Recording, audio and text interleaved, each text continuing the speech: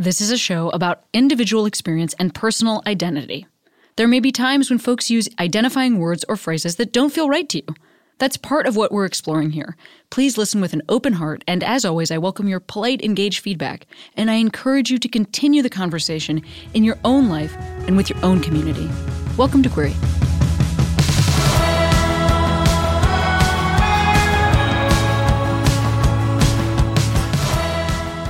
Hey Queeros, Tammy here. Well, we have a best of today. It's Samantha Ronson. It's Jill Gutowitz. Wait, who's the other one? Oh, Melissa King, Chef Melissa King. I love all these people. I loved all these conversations. I hope you enjoy it. And we will be back with new episodes very soon. In the meantime, if you love the show, you can support it by going to patreon.com/heyqueeros and pledging a little bit of moolah to get us all through. I've been feeling wrong, but I'm still holding on, darling. I know it's careless. You went to college, and then was there a period of time before you went to culinary school after that? Or was it you completed the degree and then you said, okay, now one for me? Which way did it go? It was kind of the latter. Yeah, I went straight to culinary. I was like, right after I graduated, I'm like, all right, yeah, I'm going. So I applied for culinary school and just moved to New York. And I actually kind of like lived this whole double life over there because that was where I came out. I remember coming out on the East Coast, being closeted on the West Coast because I grew up in LA. And kind of living that life for 2 years. And I remember the East Coast experience. It was a time for me to start over and like do what I love and be 100% me. And of course, I like met my first girlfriend there too. So that kind of helped the coming out journey. What was your East Coast out life like? It was still quiet in a way compared to these days. But, I was I remember the day I stepped foot in my culinary school and I met my first roommate.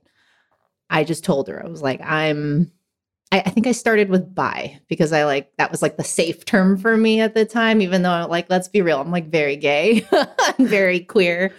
So I kind of introduced myself to people, and tried to be really as open as I could to any new friends that I met. But I didn't really meet anyone until a year into school. Yeah. And did you meet a fellow student? Were you going going out? What was going on? Oh, yeah. Oh, I see. You want to get I want to hear okay. about what was that life like?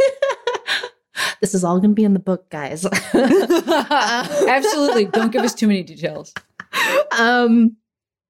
Yeah, I was going out. I remember I was just kind of diving into chef culture and meeting people that were interested in the same things, and recognizing that I wasn't this weirdo that was obsessed with food, or I wasn't the only one. And so, yeah, we went out a lot. I mean, chefs, they like to drink. Not gonna lie. Right. There was a lot of that culture. Yeah. Okay. I know what you're talking about. Yeah. I don't drink anymore, really. It's very minimal these days. But I did at one point in time fall a bit deep into the chef culture. And it wasn't my proudest moment of my life, but it was an experience. I know what you're talking. I actually kind of know what you're talking. I relate to what you're talking about. There was a time when I was I was a stand-up comic in my 20s at one point, and I don't think it's such a different thing because when your job is the thing that other people go to, I wasn't blowing off steam at the thing because you are the thing, so everybody else is blowing off steam, and then there's the bar that everybody goes to after the place where they all performed, and then there's in Chicago, which is where I was really cutting my teeth because I started in Boston. But then when I was really cutting my teeth, I was in Chicago. There are bars that close at 2, and then there are bars that close at 4, and then there are bars that close at 5. I don't know why this is true. Why would that be true? And they serve alcohol the whole time? Yeah, I mean, you know, with different last calls or whatever. But it's like you could go to the 2 a.m. bar and be like, oh, actually, do you want to go to the 4 a.m. bar? And then be like, oh, you want to go to the 5 a.m. bar? And then you could end up at like the going out to get like Mexican. You know, there's like 2 types of restaurants that would be open that late, and it would be like probably like a taqueria, or it would be like Greasy Spoon Diner, and then you're eating like a full burrito. At like that's the San Francisco 4 o'clock in the morning, which is actually also like just a terrible thing to do to your body. It's horrible, a real punishment. We did so much of that though. Yeah, it doesn't feel good. Rough. You don't wake up feeling good. It doesn't. I used to at this period of my life, I used to ride my bike everywhere. That was like my main mode of transportation, and I would wear a backpack that I would have like my joke notebook in it. And then I don't even know, probably like a shirt, because I was like sweating through all of my clothes because I was riding my bike everywhere. But it also had water bottle holders on the side. It was like a, you know, classic early aughts backpack with a water bottle holder. And I would keep in there bottles of Pepto-Bismol. And like Advil that were just in the water bottle, and then I would drink it from the bottle. Like I just took when I would get it, just take the little measuring cup, throw that right in the trash, because you're not going to have that ever. And anyway, that is how you can destroy your body, is one way. Yeah. I mean, I feel you on that lifestyle. In my early 20s, it was like that. You know, a lot of going to the restaurant, working till 1 a.m, going to the bar till 2, doing the after hours, somehow ending up at a donut shop or a taqueria, whatever was open, and just late night eating. And so it was pretty taxing on my body and my mental state. It felt cool though. I'll say that much. So cool. I felt cool. I was also I had just moved to San Francisco, and I was like just diving into like the culture here, the gay culture here, and the scene, and yes, I was going out way too much, but I felt cool too. I thought there was going to be more, but that was all. That was all. You know, I'm curious about this. So you grew up in LA, like LA proper? San Gabriel Valley, east of LA. Extremely close to where I currently live. Oh, we got to hang out. My mom still lives down there. We do. Also heavily Chinese. Heavily. Which that part of town. But actually, yes. Okay, if you want to be really real, I grew up in Hacienda Heights. Like that was mainly the more of the like younger years of my life. I don't know Hacienda Heights. What's the vibe? Hacienda's like nowadays it's also more Chinese populated or like Asian populated. I think when growing up, it was a bit of a mix, very suburban. And then I went to school at Whittier for Whittier Christian. Yeah. I mean, so I live not too far from I live sort of looking at the San Gabriel Valley. And, it's very interesting for me because where I grew up, which was like, you know, I grew up in a suburban area that was very white. And so for me, like the distance from the city, I think I had a real association with like, if you're this many miles from the city, like it will be this percentage white.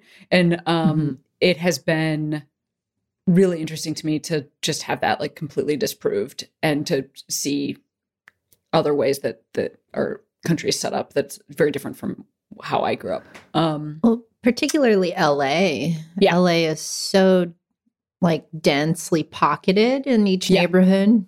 So if you want like the best Korean food, you go to K-Town, and you know, you want good Mexican, you go to East LA, and there's good and bad to it. Yeah, there is good and bad to it. I mean, I will say that but it's my wife is half Japanese, and we are one of many interracial couples in this neighborhood that we live in. And then also there are a lot of Chinese couples, and there are a lot of just many different types of people. age diversity. There are some queer people, there are like some straight people. And it just is like, I don't live in the epicenter of LA. And I just didn't know that I could have that experience and not be in the epicenter, because I just thought like there's so much going on for us as a couple that I just didn't want to move us into a place where we would feel like totally isolated, even just like visually, you know, like it's just like when you're the only people that look anything like you, and then, you know, is that even safe? And, you know, a zillion questions. But it's been really cool to be here and just realize that like there are options. There are a lot of things in the US that I didn't grow up seeing. And lots of different places I can feel comfortable. Yeah, it's why I love San Francisco. And I mean, I love LA. Yes. But, that's why I love San Francisco. Well, this is actually something that I was going to ask. And I don't know the answer to this. But so like, so that's why I was asking where you were from in LA. Because I know LA pretty well. Then New York, I don't totally know the food scene there. Because I've never lived there, but I've been there so many times that I feel like my impression of the food scene there is that it is still very like white people food focused. And then I'm imagining going to San Francisco, and I'm just wondering, like, it's just because I've spent so much time in these different cities. San Francisco has a super high Asian population. Like, have you noticed a difference in these different cities for what kinds of cuisine like is lifted up, what's available, or you've felt comfortable? I mean, this is a great question and a good topic, because New York, I think, is like maybe on the higher end restaurants can be a bit more catered to being, very white, quote unquote white. Yeah, I think that's what I'm talking about. The cuisine stuff that would be written about stuff, not like what's actually happening for people, but like what's lifted up and elevated. Yeah. But I do think right now, or at least the time we're in, there's been a lot of just really awesome ethnic restaurants popping up in New York, or have been there and are getting uplifted through the media. Actually, Los Angeles is being such a diverse city as well. I feel, people are going out to San Gabriel, to the SGV to go eat. When I was young, nobody even knew where that was. Everyone was like, where's San Gabriel? What's the SGV? Yes. And so I love that. I think it's beautiful to see that crossover, and people just being willing to adventure out to a new neighborhood. And then San Francisco, it's always been a quite diverse city as well. I think like Oakland has a lot of great food, a lot of great ethnic food is in that, specifically on the East Bay versus Bay Area proper. Because honestly, a lot of the restaurants here are Italian pizzerias or Californian cuisine, which is a bit more of a hybrid of everything. But I think, but these are the major cities that are so food centric, that are able to like bridge to other cities. Like, hey, look at what's going on. Like, look at what we're doing. They can kind of be the pioneers to it. So, I think everybody looks to New York, and nowadays even LA for food, for what's trending. I've also seen what you're talking about specifically with the San Gabriel Valley in the last few years. Cause I'm just very like, I look at a lot of stuff. I'm very ear to the ground. And one thing I always read is like the LA Times 101 best restaurants. I'm just very curious what makes it on there. And there are multiple places to go to get dim sum or whatever that are in that list, or I've just seen the change in including this area of town. I don't know if it's like also been interesting because I live closer to here, and I'm like understanding a little bit about why that is significant. But I know you said that you thought it was beautiful, but does it ever make you frustrated or angry having grown up? I can't eat at some of my favorite restaurants because they're packed with people. Like, come on, I just want dim sum today with my mom. And there's like, I have to wait 2 hours now. Yeah. That frustrates me. That is frustrating. Yes. But no, I think it's great that it's being uplifted. And again, that I think like I feel seen, I feel seen when I open up the LA Times and I see like a dim sum spot that I literally would eat at with my grandma like every weekend being talked about and being supported. And gratefully having business, especially during what's happening now with the pandemic and all that. But if anything, I see it as a positive all around that people are getting to know our food. And we can share that because food brings people together. You don't have to speak the same language at all. And you can just serve someone something and it's like the most beautiful, happy experience. And so, why not continue to do that in the towns that we live in rather than like traveling to go do that?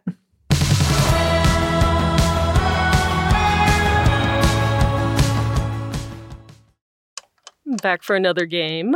You know it. What's going on? Just one more week till Max Fun Drive. Hard to believe. It's been a heck of a year since the last one. We're now a worker-owned co-op. We raised $50,000 for charity last year. And we've added a bunch of awesome new shows. But do you think we're ready to do it again? Absolutely.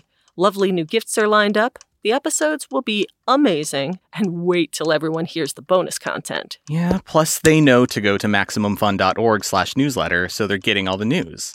Oh, like that meetup day is on Thursday, March 21st. Then what's bothering you? Me? Oh, nothing. We're all set for Max Fun Drive to start on Monday, March 18th. I just didn't want you to see this coming. Check. What? Hang on.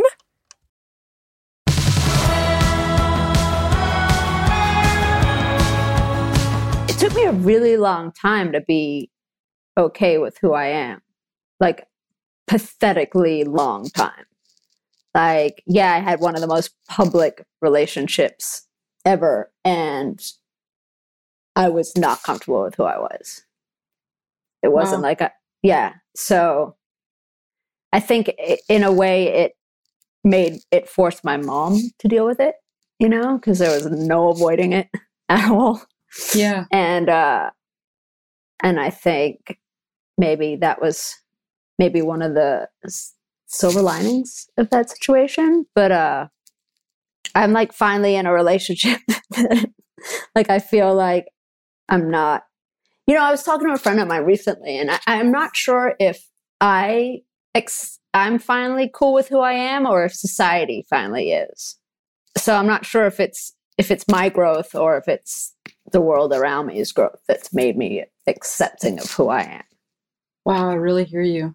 And I want to be respectful around any boundaries that you have around talking about this, but I do feel like, especially for like younger listeners who might not know what you're talking about, I feel like there's a moment here to sort of like fill in the gaps, in that what you're talking about is that you were in a relationship with Lindsay Lohan that was very front page news. Yes. In like a paparazzi magazine, pre-internet, sort of a pre-Instagram. Sure, yes, like a sort of exactly, like pre-social media, pre-controlling our own narrative. That's what I was trying to get to. Yes, exactly. Like I'm sharing this information. It was information that was shared about you. It was mined and I would say aggressively taken the information. Yeah. I mean, let's call it fracking, maybe. Yeah. Well, I mean, that's certainly what it looked like. I think at the time also, we're like just in the midst of this examination of the way that like young women especially were treated in this like early 2000s era. The way Perez Hilton called me Saman, he liked to capitalize the man in Samantha. And like he obviously had his own internalized homophobia because he was one of the most homophobic, I think, of the bloggers. at the time, and those bloggers had so much power, and he and I had a run-in prior to my relationship with Lindsay, and so he had it out for me, like, and just went to town. And I grew up in a world where you just kind of like rise above it, you know, when they go low, we go high. But it was before, like, it's easy to go high now because you can then say whatever you want on social media and your point gets across. But if you just say nothing and turn the other cheek, everyone just believes whatever they're hearing. Right. Did you ever see that movie American President with Michael Douglas and Annette Bening? I don't think I have. No. I think it's Michael Douglas. I might be lying. Maybe it's Martin Sheen. I don't know. He's my president. But but there's a scene in it where like the president is being stoked and baited by like the guy running against him. And he finally says, like, people want to hear something. And if you don't say it, they're going to go to whatever this, basically like they want water. And if they don't have it, they'll go to the oasis. Do you know what I mean? They'll go to whatever looks like it. So I was dumb enough to think that like the truth will shine through. And instead I got fucking pummeled and like turned into like the Kato Kalin of DJs. You know what I mean? Oh my gosh. Yeah. I actually, I don't know what this was like for you. I mean, I'm super interested. Well, I guess, and I really appreciate you, first of all, pointing out, right, of course, it's not pre-internet. I think so. I think for me, I think so much about like social media is so synonymous now with like, with like just being online or it's like, that's what it is, that I think I forgot about that very long period of time when blogs it was like ruled. Traditional media and blogs were like written by like 20 people. There just like weren't that many people that were doing that. No. And they had like a huge effect. And it's really hard to sue for libel, as I learned, because I then tried to sue Perez Hilton for libel. Like just really hard to sue for libel in general. Or, yes. Yeah. It's one of those things where like, they're like, well, you're a public figure. I was like, I wasn't a public figure until you made me a public figure. Right. So it's kind of a catch-22 situation. Is that how you felt that you weren't a public figure until that point? Because like you were working as a DJ. I had managed to go for, at least 10 years under the radar, like DJing every party you never heard of, because I was a trusted person that could DJ your event without ever leaking any details. So I did all the crazy high profile events. I just had NDAs. So like every party you never heard of, I did. I was well known enough to get all the gigs I wanted. Yes. And just not well known enough to have just a normal everyday life. I wasn't the kind of DJ that was like arriving at events and being like, hey, let me go walk the red carpet. I was like, I don't want to do the red carpet. Let me just DJ. You can get pictures of me inside. I was never trying to be famous. That was never a goal of mine. It also, I think, maybe from the outside, I mean, it played cool, right? Like, that's the coolest DJ. The one who doesn't, that's the coolest. That's cool. Like to just like show up and do the job. I feel like maybe like a it girl vibe was going on of like, not necessarily known, but by there's a coolness factor. I had done to even know who you are. Yeah, like I'd done Calvin Klein campaigns. I'd done stuff like that. I'd done like the cool girl modeling shit. Like, that's what I'm talking about. Cool girl. Yeah. There's like that vibe was for sure there. Yes. Yes. And then overnight, it's this other thing. No, overnight. Did it feel like it was other thing? Did it feel like it was overnight? It really was, because I used to hang outside smoking cigarettes outside the clubs I would DJ at, and I would see the same paparazzi guys there every night, and we would shoot the shit, talk shit. We would I'd make fun of them, and it was just whatever. They were it was like the valet guys, us, the door guys, the paparazzi guys, the whatever. Everybody would talk to each other. Right. The fucking same losers that never got into the club every night that were always there. You would talk to them too. And they'll talk to you. You can't come in, but you can be part of like this little gang. And then I was laughing when they started taking my picture, and I was like, you see the insanity in this, right? And they're like, yeah, but we had to take the picture. And I'm just like, but it's the same me as like last week. And they're like, yeah, we know. It's weird. They also knew I wasn't like the kind of person that was going to say something provocative to get airtime. So, you know, and I would kind of just wear the same thing all the time. So that way, is it Monday? Is it Friday? Is it Christmas? You know, like. Wow. To devalue the pictures? Mm-hmm.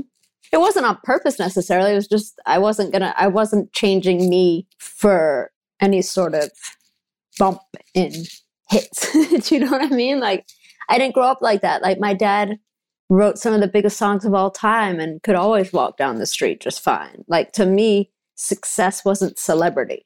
Success was a career, a long career where you're respected for what you do. Is this still part of your life? The paparazzi stuff? Yeah. No. Like, I can go to one of those like paparazzi restaurants and not be bothered. Do you know what I mean? Like, they know that I'm not going to say anything interesting. You know, I'm not going to like give them the quote that they want. And it's also like, thank you, next. You know, that whole thing, that whole scene is so disposable. Yeah. You know, like, as much as everything is, you know, yes, nothing is really the lining of a birdcage anymore because it's all forever on the internet. Like, it's not like yesterday's news necessarily. It's still there. But, you know, now it's just like reality. Like, fame for fame's sake is really kind of what it's all about now. Like, nobody's. That's right. Like, I mean, most of the people that when I do happen to like pass on Us Weekly at an airport, like, I'm like, I don't know what they do. And if they do anything, it's probably nothing. Do you know what I mean? Like, the thing that really blew my mind the most at the time was my brother was like winning Grammys, and, you know, we'd be at dinner and they didn't ask him questions. They asked me. And I was like, talk to him. He's doing interesting shit. You know, he just produced Amy Winehouse's record. Like, you want to know what I think about Paris Hilton's new shirt? I don't. Yeah. I don't think about it. So it's strange. Right. I mean, I certainly see what you're talking about from the outside. You know, I validate that this did happen. That, you know, you like, I saw it too. You're not lying. Yeah. Like this. Yeah. I think I'm trying to think of like a bigger example that sort of falls exactly in this moment where we're transitioning like from traditional print media to where we are now, which is like total democratization of, you know, media and like celebrity for celebrity's sake, you know, like that huge transition from like, oh my God, like Cary Grant is granting us an interview to like literally you're going to see like everybody's underwear. Yeah. You're going to see like all the Kardashians news, like first from them, you know, like that massive transition. Yeah. You got to take control. I remember having conversations with friends at the time who were very, very, very, very famous and very stalked and hunted. And we had talked about like, we should start our own website where we put up the pictures ourselves, you know? Yeah. So basically we invented Instagram. Yes. I'm sorry you didn't see that money from translating that into... Motherfuckers! God forbid we didn't take an idea and actually execute it. I will be filing my lawsuit against Instagram for theft of intellectual property. Yeah. You don't know. You don't know who was sitting nearby.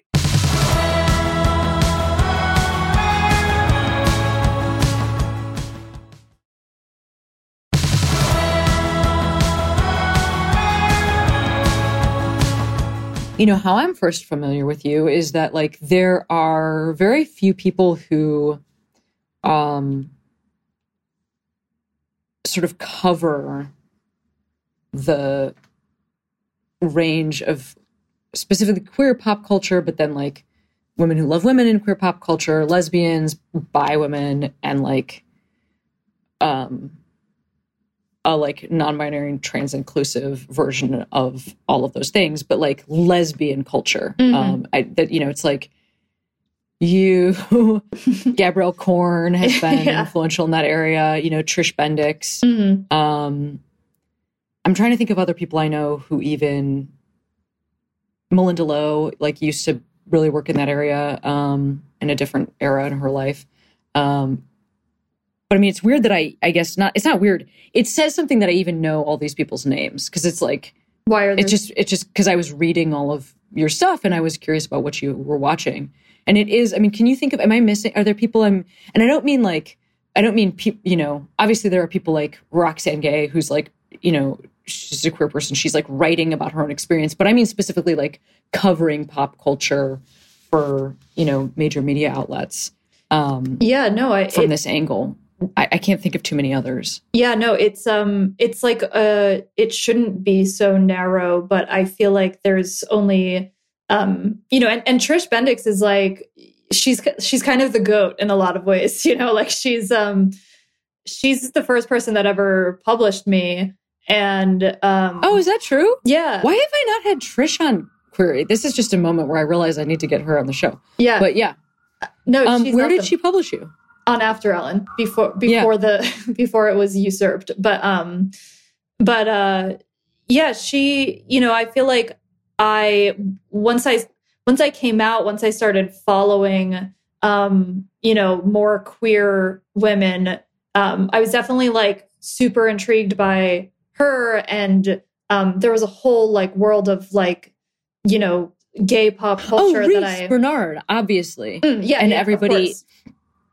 Oh my God, that's humiliating. Obviously, Reese Bernard and everybody at Autostraddle. Yeah. But keep going. Yeah, no, I actually don't have much of a full thought there. It is weird, and I think that's probably the reason that I've had any success is because like it, for some reason, I think there's two sides of it. It's like not a lot of people were, besides Autostraddle and After Ellen before it was usurped and, whatever, like there wasn't a lot of coverage in like Glamour and Cosmo and Elle and all the like women's magazines and whatever, which I like felt like I tried to use what I had learned at After Ellen or Into and like these kind of like queer outlets that I was writing for and be like, these are things that like women in general are interested in, and tried to write about them for like larger magazines. But it does. I was just going to say, I'm going to push back on one thing that you said about this is why this is like the reason that you've had success is because the pool is small. And I'm going to say that, first of all, no, I disagree with that. I think being able to tell a publication that they are missing a queer angle on something is that, like, that's the skill, right? And obviously that you're a great writer, but I just mean like, I don't think that the small pool means like that you will automatically rise to the top, because it's not like these people, unless I'm totally wrong, it's not like they're coming to you and saying like, write the queer angle on this. Like you're like pitching them. Like, there's a queer angle here that you're missing, right? No, totally. And that's wild, to think about one person making that, like having that level of influence, like that Glamour would just not have these stories in them were it not for you pitching them. Like, here's the queer angle on this, or I'm a queer writer and I'm going to write, about Taylor Swift, but like it's going to have my gaze, and my gaze is gay. My gaze. Yeah. And I think it goes, both ways, where once that like channel was open, it was like, I was communicating with, my editors would bring me stuff and be like, is there something gay that you wanted to write about this? And I would be like, absolutely. But yeah. And I didn't mean to say like that there is a small pool, because I think it's like this like myth of the demand for queer content being small, or, whatever, that is just like not true. And I think that I am definitely not the only person by any means writing about these things, or nor even close to the first. But there is, I think that if anything, it just proves that there is a demand and there should be more of it, and that we should let more people write about these things and let more people be funny about it, I agree. I was actually just giving you more credit. That's what I was trying to do. I was trying to give you more credit than you were giving yourself. No, it's like a hard question, because I'm like, it feels like a why me? And I'm like, I don't know. Well, I think, but there are also people listening who might like, maybe they'd love to figure out how to do this. And I just think that something that is interesting to me about, like, another thing, as we were as I was reading your book, I was like, it does just suck that the things that are like my cultural touchstones are not. By the way, I also love being part of a niche community with niche cultural touchstones. Oh, absolutely. But it's also, so there's like pride in that, and like I think it's cool. But then it's also wild to read, just the name dropping sections around like movies that you love, for instance, and just realizing that like most people in my life probably haven't seen these movies. So I wanted to talk to you about movies for a second, because there's like very few people in my life that I can talk to about lesbian movies. Yeah. But let's do it. All right. Your favorite lesbian movie. Yes. I think Imagine Me and You is up there, because I think it's such a I have the biggest soft spot ever for 2000s specific tone and take on like a romantic movie or a romantic comedy. And there were so few queer movies in that era. And Imagine Me and You is like essentially your classic Jennifer Aniston, like, oops, I fell in love movie. And it's gay and it's hot and it's so cute. And it's just great. And also Lena Headey, amazing in it. Mm-hmm. Very dreamy. Yeah. Question about it though. Why did it have to have You're a Wanker number 9 enter the canon as the like most romantic end line that could be yelled across traffic? I can't understand it. That doesn't hold up, and not only does it not hold up, it shouldn't have even been in there to begin with. So that's a tough part of Imagine Me and You. Yeah, no, it is. And what's really funny is literally 2 days ago, I was on a Zoom call and my girlfriend was watching it in the other room. I don't know like what inspired her, but she just suddenly put it on. And the cadence of that sentence, like I didn't hear anything until the loud You're a Wanker number 9 came on. And it was like just the cadence that they say it in is so recognizable that I felt like my head shot towards the television. I was like, what? Imagine Me and You is on. I don't know. Mistakes have been made in almost every lesbian movie. This maybe has fewer than most and is fun. That's Okay, so that's your favorite. Sexiest. Can you give me a sexiest? Sexiest.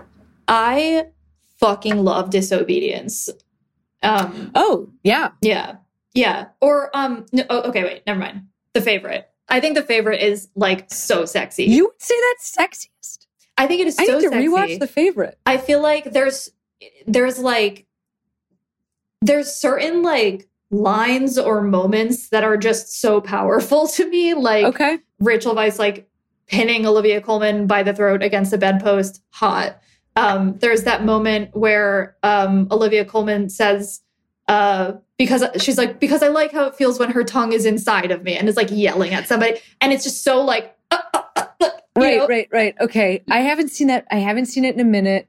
You're right. You're right. That's all in there. You're totally right. That's in there. Yeah.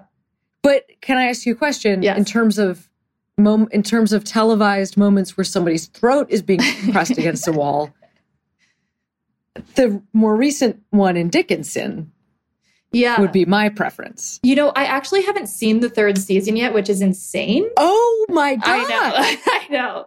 Jill, what are we doing here? I don't know. It's a crime. It is a crime. It's because I do that thing where I subscribe and unsubscribe to Apple TV like all the time.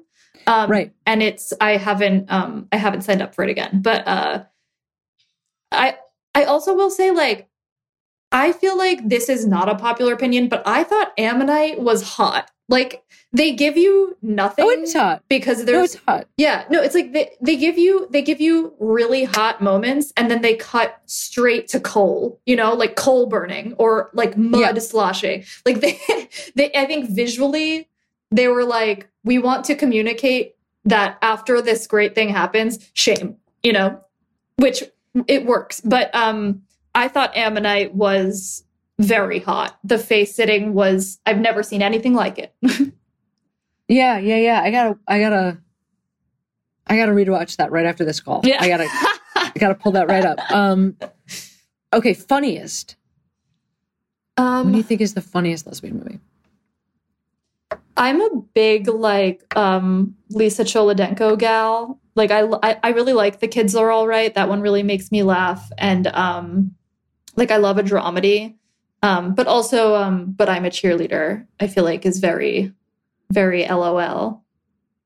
Debs is very funny. Oh, Debs is so funny. And I feel like I am not being paid, but am constantly promoting Debs to people. Like it's like one that flies under the radar somehow. A little bit more. Who would be paying you for that in 2022? That's what I want to know. Is what retainer you're on? I don't know. What's the director's name? Angela Robinson. Yep. Yeah, she's got a fund, and she's out there siphoning me a few dollars every few years. Okay. Well, that was. Wait, what's your funniest? Oh, I think I recently rewatched Debs and I thought that was hilarious. Debs, right. But in the day, the first time I watched it, I loved Kissing Jessica Stein because it's the cuts. There are great cuts in that movie. Like it's very dry. It's very funny. It's a very, very funny movie. I'm actually mad at myself for forgetting about that because that's usually when people ask, what's your favorite lesbian movie? It's like, Imagine Me and You, Kissing Jessica Stein. Like those are like, and The Kids Are All Right. Like those are like my top 3 in general. I think that it's like an amazing 90s movie that has been like passed over too many times.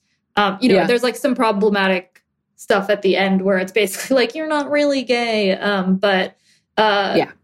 there's just like tonally there's just like nothing like it. They're so funny. Yeah, it's just such a funny movie and hot. It is hot. Yeah. And there's that really sweet moment on the porch with Jessica and her mom. Yeah, that was like, love it. I like really needed to watch it because I was having a hard time with my parents at the time. But my favorite all around lesbian movie is Saving Face. I love that movie. I think it's like, it just is, it's like got everything. All of the whole cast is amazing. Like it's got a great B storyline. It's just a great movie. Yeah. Also just like aesthetically, like it's just like, it looks great. Yeah. It's beautiful. Yeah, absolutely. And you know what is also cool is that I like know Alice Wu now. I've gotten to tell her that that's like my favorite lesbian movie. Hell yeah. Incredible. That's awesome. Incredible. Can you believe I cannot. What happened to this young Cammy No. who was watching that movie 20 years later? She gets to tell the director to her face, this is the best, it's my favorite. Yeah, that's awesome. Yeah, but I mean, and I'm also like I'm a I love Carol. Which is why I had to be directly addressed by the producers. Yeah. Regarding my preferences upon it. I feel like Carol, of all of the movies that I have just mentioned even, is like the lesbian movie I've seen the most. Like it's one that I will put on in the background just for a good vibe. you know? Yeah.